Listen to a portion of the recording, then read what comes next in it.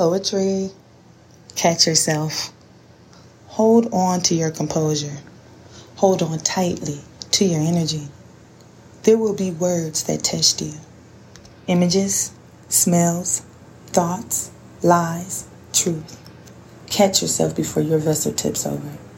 Before it explodes with anger and madness. Stop what you're doing and think. Think before you do. Think about the action and its effect. Is it really worth it to tip? Catch yourself before their energy catches you. Use your insights and senses to help you. Be present in the moment and connect to common sense. Your thoughts are taking over your life. Your thoughts are blocking your insights, your blessings, and manifestations. When it's hard to control your thoughts, when it's hard to keep form, when it's hard to stay calm, take deep breaths as your mind clears. The right answer will appear. After it is empty, you will be able to see what to do next, what to say now. Catch yourself before you speak.